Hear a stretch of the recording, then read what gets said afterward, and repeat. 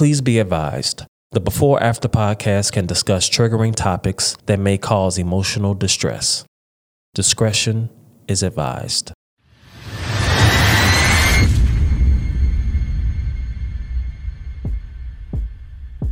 Hello, and welcome again to another session of the Before After podcast. This is Christy Danielle, aka The Talk Lady. I want you to subscribe, Apple, Spotify, or wherever you listen to podcasts. Today's topic, I decided to talk about this because so many people in my TikTok videos, which I appreciate all of my TikTok followers, all of my social media followers. Thank you so much.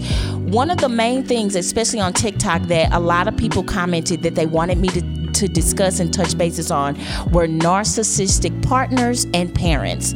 And so, that's the name of this session today, narcissistic partners and parents. You heard me say it 1,000 times. I'm a firm believer out of 100% of your healing process, 90% is awareness. The rest of the 10% is you making a decision on the awareness. I have so many clients let me take that back. I have some clients that all they needed to heal was the awareness. It's like once the light bulb went off on why things happen, the awareness, it did it for them.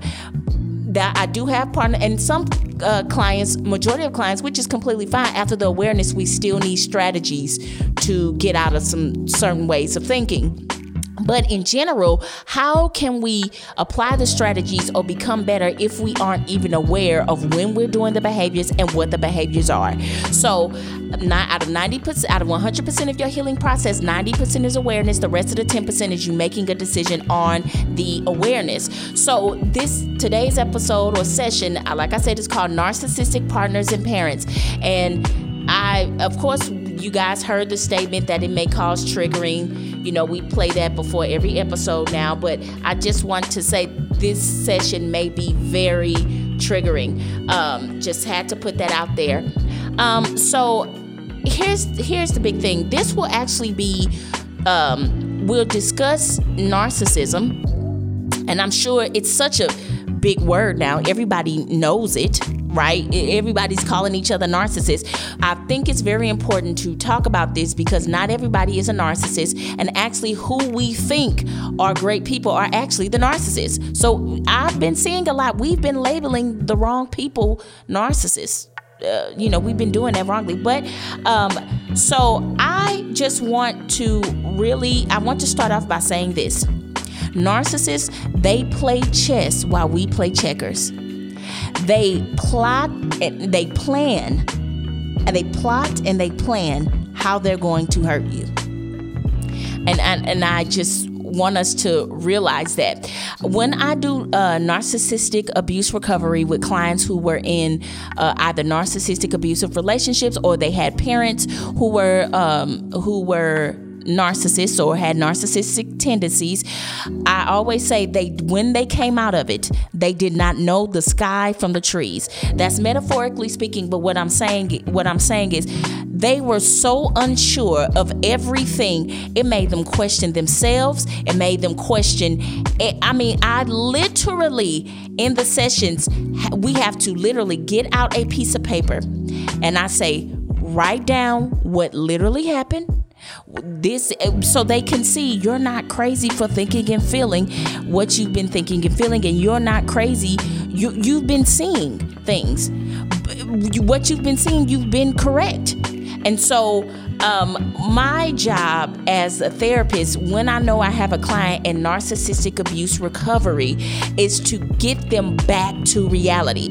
The whole function of the narcissist, whether they're the parent or the partner, the whole function of the narcissist is for your reality to become whatever they want it to become. If they say, like for instance, if you have a partner or a parent who have those tendencies, they will say something about your character, and then you actually start to believe that that's your character. I'm telling you, the number one telltale sign they come in and they say, am I a narcissist? Am I a narcissist? My clients, am I a narcissist? Am I a narcissist? I said, the fact that you have to ask whether you're a narcissist or not, that's first thing. But the second thing is, you think you're the narcissist because the narcissist is telling you what you are. They're telling you you're manipulative, but they're manipulative. The whole goal is for you to adopt their identity.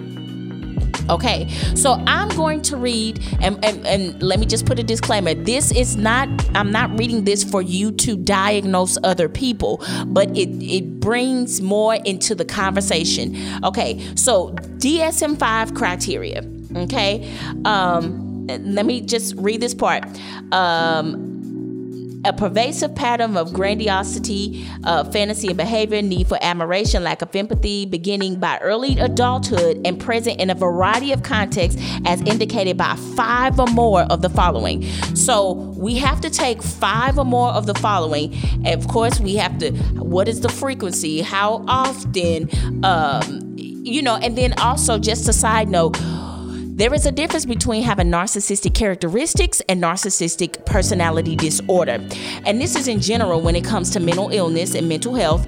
When we know it's a diagnosis, when it's invading different aspects of the person's life. Like, for instance, I have clients with borderline characteristics, borderline personality disorder characteristics, but they're still able to go to work. They're able to keep a job. If it was full-blown borderline personality disorder, they change jobs a lot. There are issues when they go out. See how it's invading? It's not necessarily as private. Now, one thing about narcissists, though, you have a covert and overt. So some of them can cover up really well, and then the only person that sees it is the person closest to them. And then everybody looks at you like you're the crazy one because you're like, no, this is not who they really are. But they're so charming to everybody, they can't even believe it, and now you're the crazy one. This is what I want you to realize before I read off these criteria. When dealing with a narcissist, whether it's a parent or a partner or anybody in your life, you have to, this is what I tell clients, you have to accept being the bad guy. Yes.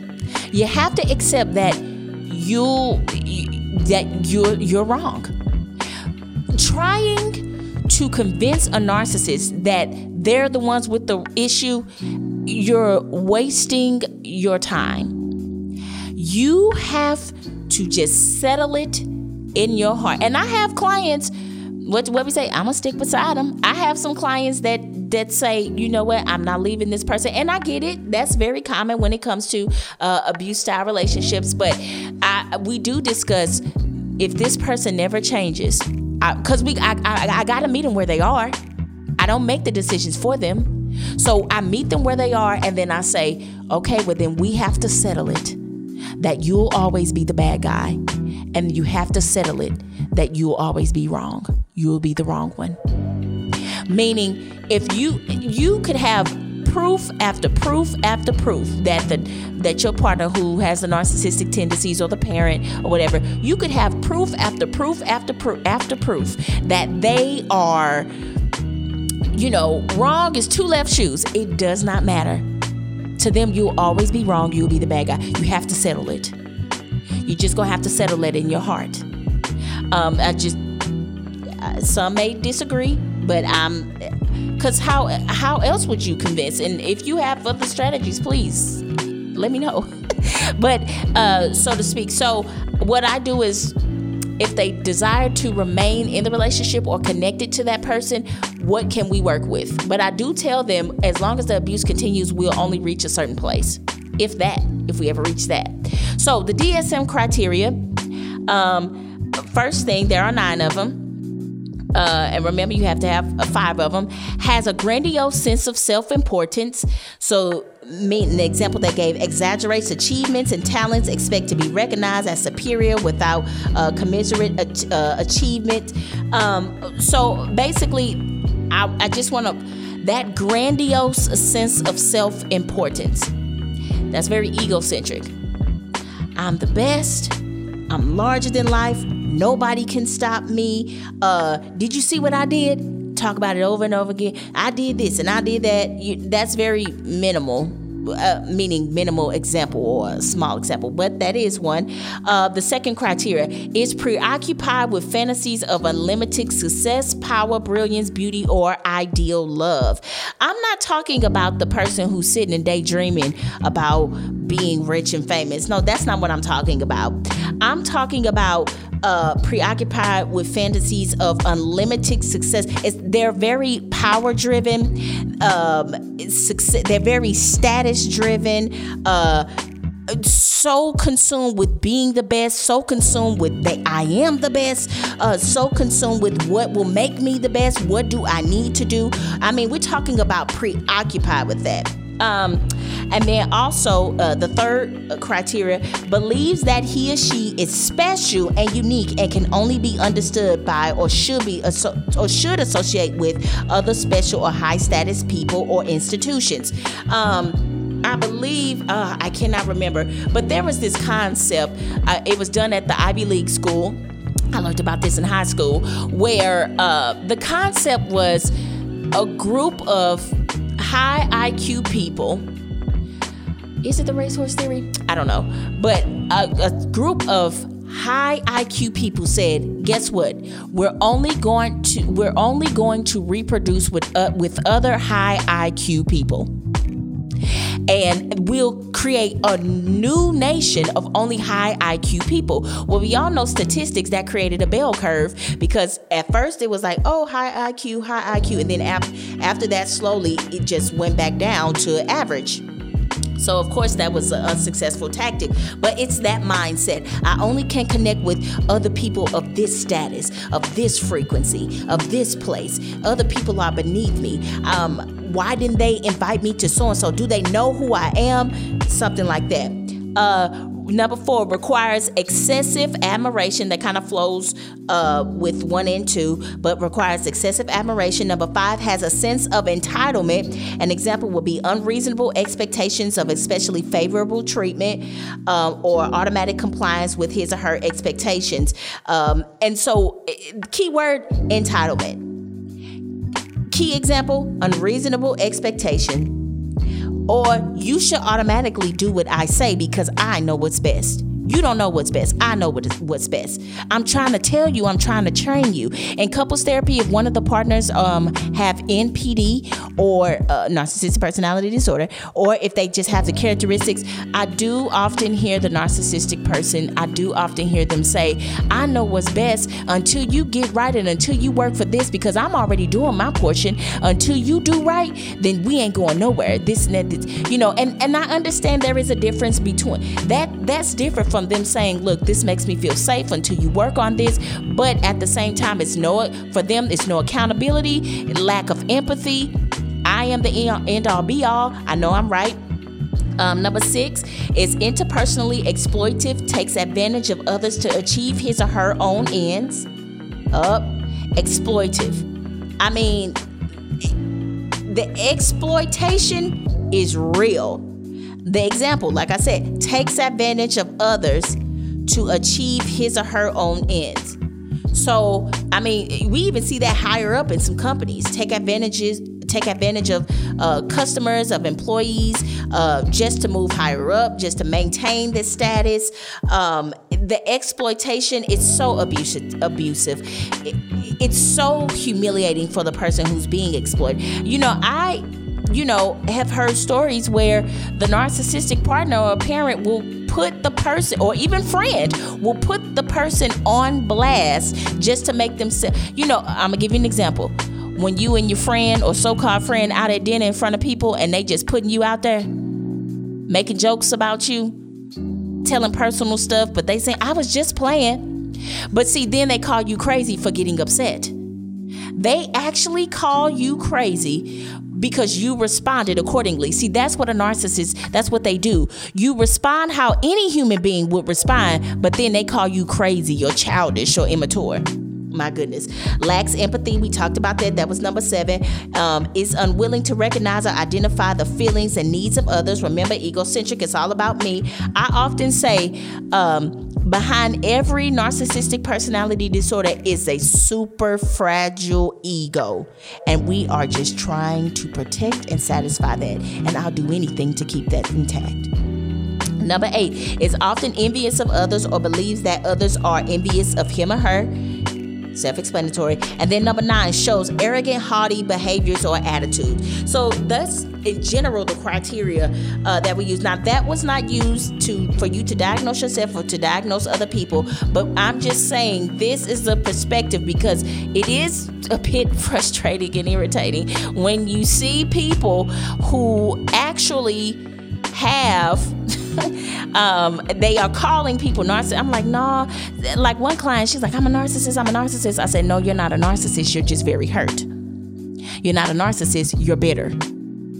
When I say bitter, I mean they hurt you. Now you're trying to get back at them. So yeah, you coming off manipulative and lying and trying to set them up, but you want revenge.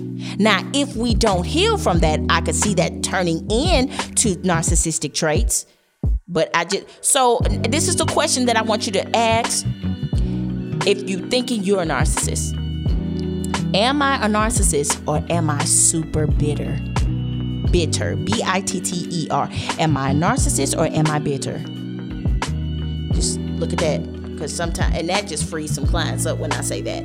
Okay, so with that being said, I want us to know that the mind games, of course, we all know with narcissists, they are very real.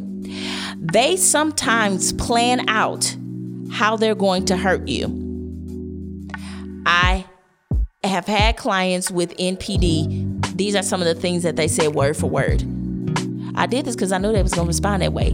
It is a thrill, a bit of a sadistic, but it is a thrill to see the person hurting, but they're getting on top of the person. So this is why I say the way to defeat a narcissist, don't even get in the ring with them. Don't get in the ring with them. Don't play the game. Don't try to argue. And then, because when you do that, and I've seen it in couples therapy, where when one of the partners were a narcissist, the first session, the narcissist was smiling, so friendly, and then the person who was being abused was very aggressive. But I like to get the full story. I ain't making no judgments off the first session. I need a couple sessions, about 3-4. And it's very frustrating because the person who is being abused, the narcissist, set them up to look like the evil person. And so I'm often asking in the sessions as a therapist, what was your interpretation of that? Why would you say, I would say this to the narcissist, what's your interpretation of the actions? Why do you think they're saying this? Where's the proof? How do you respond when you get upset? Things like that. I mean, I can try to get the best that I can. And for the persons who are upset, I also investigate. And once I investigate why they're upset, I'm like, oh, they're not the abusive one. They just really tired and really upset. So the mind games, like I said, they play chess while we play checkers. So I actually saw something. I forgot who posted it on Facebook, and I'm sorry. I'm sorry, y'all. I should have remembered your name. So I'm gonna just read some names and some definitions. Gaslighting. Gaslighting is a manipulation tactic in which a person, in order to gain more power or makes the victim question their own reality or sanity. So this is not my work, but someone may say this. Someone trying to gaslight you may say, they may tell blatant lies to or about you or to others. Deny they ever said or did something, even though you have proof. That's what we talked about. Like you're sitting here saying, yes, you did do this. Yes, you did do this. And the person is like, no, I didn't know. And the proof, and it makes you feel like, it'll make you question even the proof that you know you are presenting. Make you question your own reality. That's why when you come out, you don't know the difference between the sky and the trees. You just like, what? You second guess everything. And I have clients say, I never used to be this way. Use what is near and dear to you as ammunition. Throw in positive reinforcement to confuse you. Oh, that's a big one. But my goodness, you don't know what you're going to get. You don't know what you're going to get. And that contributes to hypervigilance. But we'll talk about that in part 2. Uses confusion to weaken you. Try to align people against you. Tell you or others that you are crazy. Tell you everyone else is a liar. So that's gaslighting. Next is love bombing. And love bombing is a manipulation tactic that happens when someone overwhelms you with affection, adoration, gifts, and love in order to gain control of your behaviors. A person who love bombs, they will lavish you with gifts. And then in parentheses, whoever, I'm going to find out who made this because this was just so spot on. In parentheses, they have, this often includes over-the-top gestures such as flowers, jewelry, even trips, to the point of this makes you feel as if you owe them something. That's love bombing. Ideal that you're doing all of this stuff. They're doing all of this stuff, giving you all this stuff. They'll build you up. But it's only to build you up to knock you down. That's what we call, especially with borderline personality disorder, we call it idealization and devaluation. Ideal, on pedestal, they're everything. After a while, devaluation, you're just knocked down. So they're only flattering you and doing these things to only build you up, to suck you in, because the more they suck you in, the more they can hurt you. Give you constant praise and adoration. You're the only person I want to spend my life with was an example. There's, things like that. I love everything about you, things like that. And then want to be in constant communication with you. And it says love bombing can take the form of constant communication, texting, calling, messaging over social media all day long. Then they make you feel bad when you try to place boundaries. Toxic people and unhealed people hate boundaries. They hate it. And they'll make you feel bad for having them. I said this in season 1, and I truly believe this. Bishop Antoine Jackson, he said it. You want to know if somebody is for you, choose you in front of them and watch them respond. If I choose me and you get upset with me choosing me, and I'm not talking about me being selfish. I'm talking about I'm choosing me, meaning I'm staying true to my boundaries. I don't care who you are. And if you have an issue with that, you don't get to go with me in my new healed place. Guilt tripping, that's self-explanatory. This is another tactic they do. They will guilt trip you. They'll point out their own efforts and hard work to make you feel as if you've fallen short. The sarcasm and passive aggressiveness in this is real. Showing no interest in doing anything to improve the situation themselves. Oftentimes you feel like you're the messed up broken one in the relationship, or whether it's a parental child, whether it's friend or intimate relationship, you feel like you're the broken and messed up one, and they can do no wrong. Okay. Negging. Negging is when a person tries to manipulate you into feeling bad about yourself. Negging happens in a few different ways. They give backhand compliments. The example, they say, well, don't you look fabulous? I would never be brave enough to wear my hair like that with your face shape. See that? They're always just joking when you call them on it. They insult you under the guise of constructive criticism. Then they say, you just can't handle the truth. No, come on.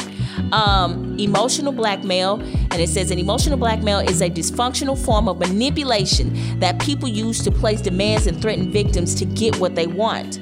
The undertone of the emotional blackmail is, if you don't do what I want,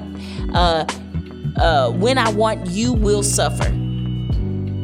I've even seen narcissists go to say, I'ma kill myself. Then you feel, well, it's gonna be my fault if they do that. If they threaten that, call the behavioral health hotline. Hello. Or, call their family members. Create a pathway. When I say create it, listen, hey, call the police. This is what they say I'm doing, and you move forward. So I just wanted to voice those things.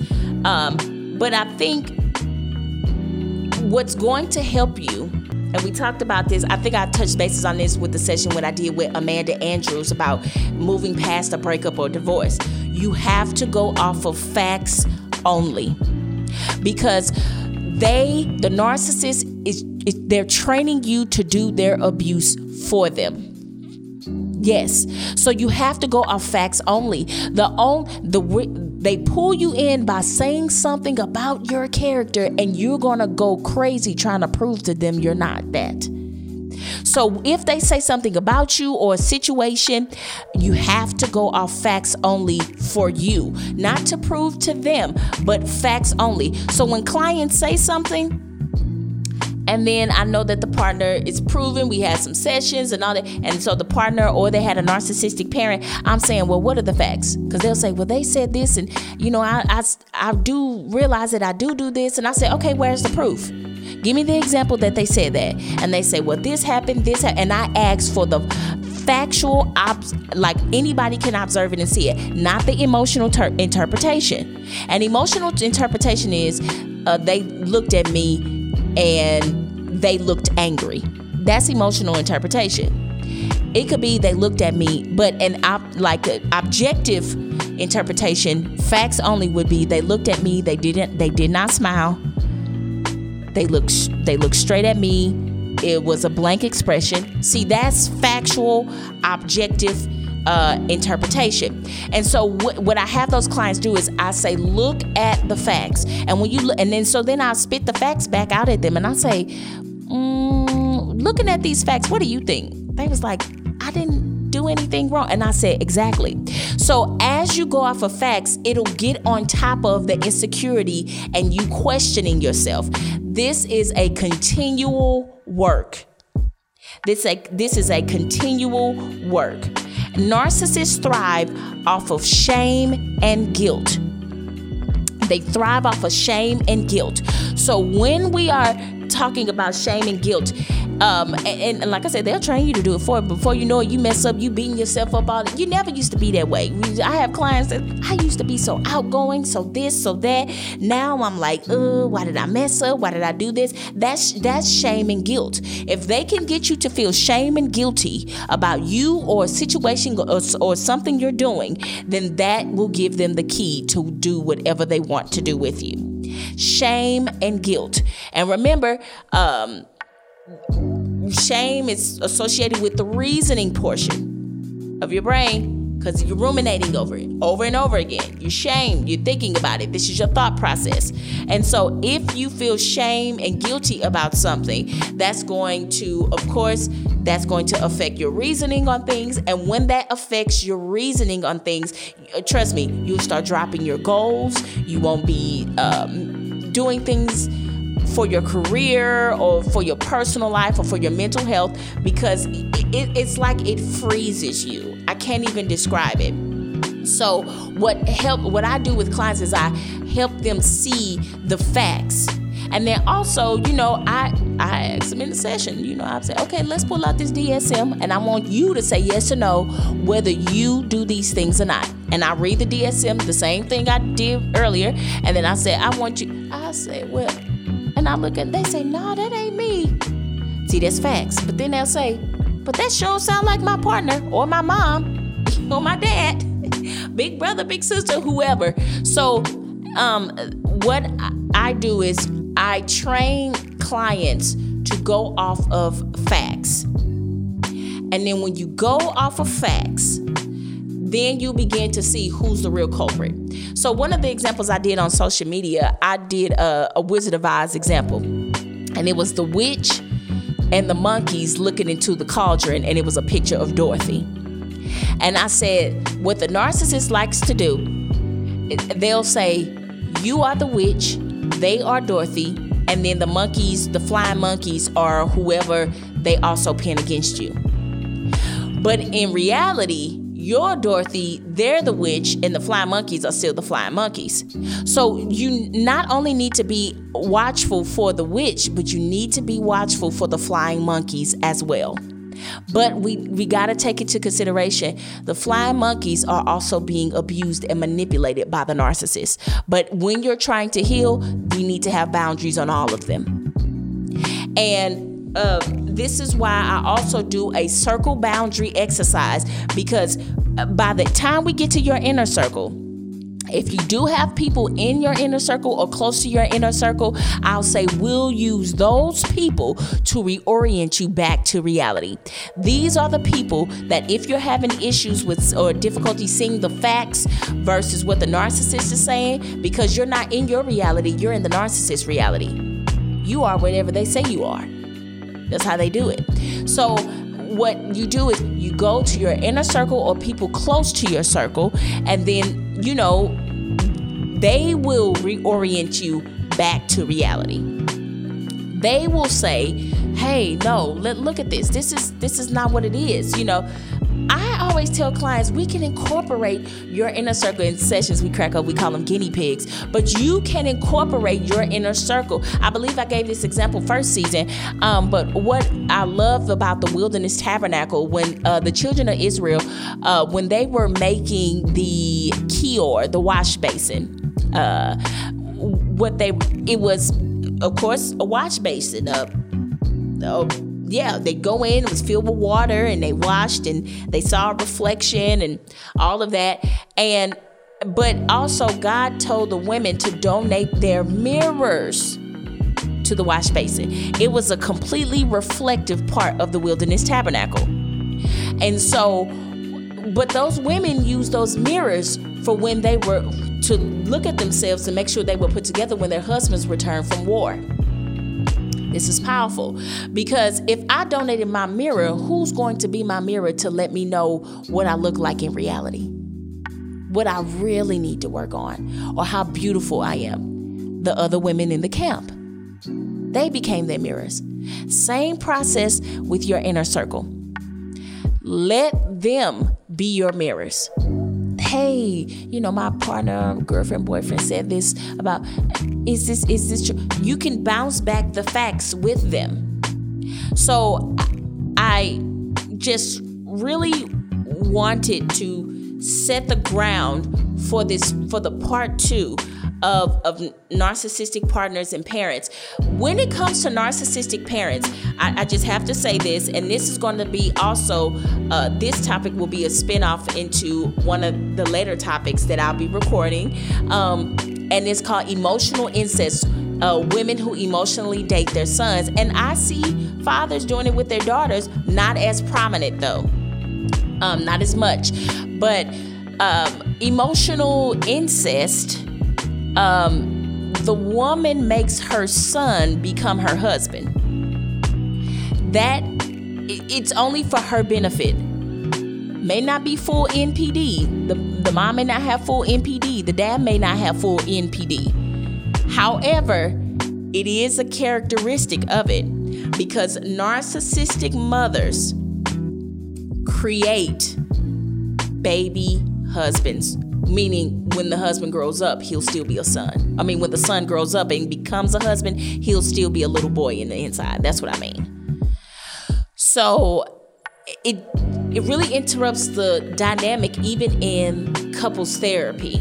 And we'll talk about that. But when there is a narcissistic parent, and also it shows up with fathers. The daughter can't do no wrong. The mom or the stepmom trying to tell the dad, no, your daughter's doing this. She can't do no wrong. She interferes in the relationship. So narcissistic mothers create very ego-driven sons. Narcissistic fathers create ego-driven daughters. So I'm just telling you, I see it in the sessions. And so the parent will only praise you if it makes them look good. They're often hypercritical. But you swear you just up here, I'm very orderly. Yes, that could be a personality, that could just be your personality. You're very orderly, you like to stay on top of things. But sometimes, what I've seen is, when you have a hypercritical parent, you have a very hyper child, like meaning hypersensitive. They can, when I say sensitive, I mean like they pay attention and spot everything. They're overthinkers. They're anxious. They feel like they can't do anything right. That is very common. The parent may come up and say a comment. We could all be talking about something else, and the parent may say something completely off the wall or something not even going along with the topic, and they may say something about your character, the way you look. Why do that? Why do that? Because it's a mind game, and it's to keep you lower. So, I mean, I've even seen it with mothers, and like, again, you just listen to the episode, Emotional Incest. I'll be recording that soon. But with the mothers, I mean, even on wedding day, he'll always be mine. No, sweetie, that he's getting married. That's his wife. He's his wife. You know, so I've seen it. So narcissistic parents create hypervigilant adults. The child grows up and becomes very hypervigilant. And often what I see is poor emotional control or like no emotions at all. Remember, when you're hurting, you're on either end of the spectrum. So, and you know, biblically, you know, a lot of people will bring up this scripture. They'll say, gotta honor your mother and father. There is a difference between honoring your mother and father and honoring the anointing and the call that God gave on you. Even if you're not a believer, there is a difference between honoring your parents and versus you honoring your purpose in life. Because you will end up in regret and in resentment if you continue to live life just to please the narcissistic parent and partner, either or friend. I've seen them all. I've had clients, I'm like, why'd your friend say that? But that is true. So I wanted to use this portion to give a bit of a background. And some of you probably already knew this, but it's still good to because it creates a picture for what we're going to talk about. And so the part 2 of this will be crisis versus discomfort. Because your mind is so all over the place. You don't know the difference between crisis or discomfort. Everything, the moment a little bit of discomfort, you going on the way extreme. Like I have to tell some clients, they be like, this is a crisis. Is this really a crisis, or you just don't like what's going on? It's not a crisis. It's a discomfort. And so we have to create this mental picture, and I literally have to sit, and so that may be something you want to do. What is a crisis? It'll look like this. What is a discomfort? It'll look like this. So that's going to be the next show, crisis versus discomfort. We'll get a bit into hypervigilance and all of that. But I just want us to just get this good background on NPD. Not everybody is a narcissist. I can't explain that. We need to decipher, is this person a narcissist or are they really hurt? But the really hurt person can turn into a narcissist. But I mean, to be honest, it's not our job to gauge where the person is. However, but sometimes figuring that out does help the clients process through. So listen, if you have questions, email me beforeaftercounseling@gmail.com. I want you to subscribe. I want you to send this podcast to someone you think it would be beneficial. But yeah, subscribe on Apple, Spotify, or wherever you listen to podcasts. Okay. And just remember, who were you before the trauma?